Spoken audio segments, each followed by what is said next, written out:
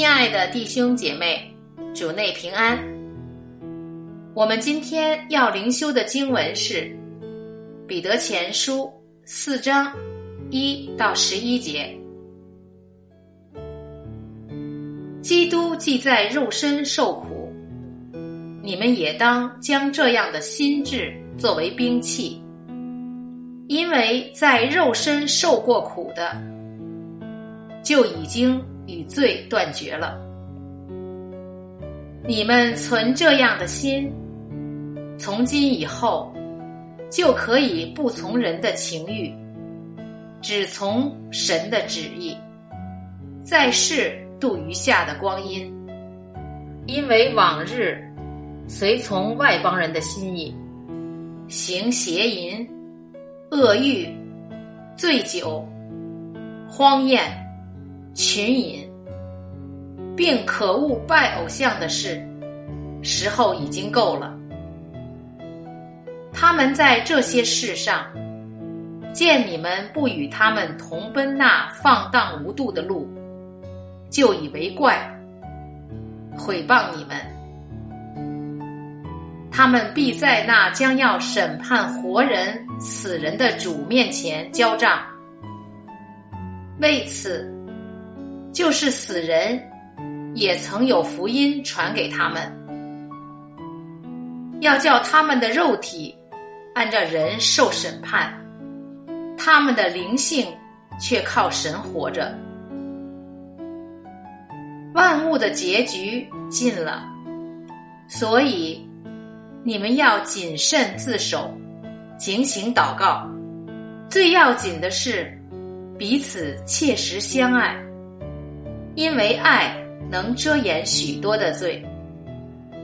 你们要互相款待，不发怨言，个人要照所得的恩赐彼此服侍，做神百般恩赐的好管家。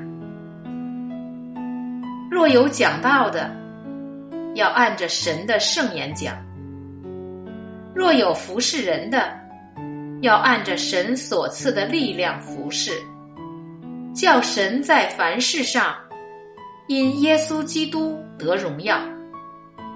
原来荣耀全能都是他的，直到永永远远。阿们。这就是我们今天要灵修的经文。借着这段经文，也让我们分享今天的主题：按神旨意度末世生活。首先，作者提出要带着吃苦的决心与罪断绝。这让我想到戒烟、戒酒、戒毒、戒瘾，这些都会给身体带来苦处。那么戒罪的过程也是苦痛的。然而与罪断绝又是活出神旨意的先决条件。换句话说，之所以我们常常只能随从私欲，不能够顺从神的旨意而行，是因为罪仍残留在我们的生命中而产生的拦阻。这就是为什么作者以命令的口吻要求信徒以坚决敌对、恨恶的态度对待自己的罪的问题，用兵器来对付罪。经文说，这个兵器就是受苦的心志。这里的肉身是指身体说的，要与罪绝缘，必须有肯让身体受苦的决心。因为基督曾为我们的罪在肉身受苦，甚至受死，不是叫我们故意伤害或者虐待自己的身体，而是要有基督解决罪的问题而受苦、受死的那样决心。我们也要肯付上身体受苦的代价，与罪进行正面交锋。因为罪虽然是由里面的私欲而生，而最终要表现落实在外面肢体和行动上，比如恶言、奸淫、贪污、醉酒等等罪行。与罪断绝代表许多以前经常做的事情不能再做，以前习惯性的说脏话现在不能再说，这个过程会给身体带来苦处。当我们依靠主耶稣的救恩，顺从圣灵的感动和能力，并且攻克己身，就能够与罪断绝，可以不再顺从私欲生活，而是按照神的旨意生活。然而，按照神的旨意而行，不代表就风平浪静、一帆风顺，反而会遇到来自放纵私欲之人的排挤、毁谤和逼迫。因为这个世界暂时握在那恶者的手中，但是不用惧怕，因为人人都要向审判活人死人的主交账。那些已死的人，肉身虽然毁坏，但是因着曾信靠福音，他们的灵却在神那里仍然活着。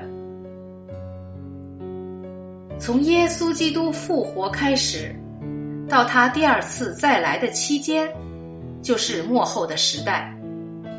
今天，距离万物的结局越来越近，神国度完全的降临和他审判世界的日子已经近了。在这末后的时代，神的旨意是叫我们自律、清醒的祷告，彼此实际的相爱，比如甘心乐意的互相开放家庭，乐意款待旅客，毫无怨言的互相招待，善用从主领受的恩赐，互相服务，做忠心的好管家。而做这一切事都是因信基督，要显出神的荣耀。亲爱的弟兄姐妹，这就是我们今天要灵修的经文和分享的主题。下面也让我们同心做一个回应的祷告。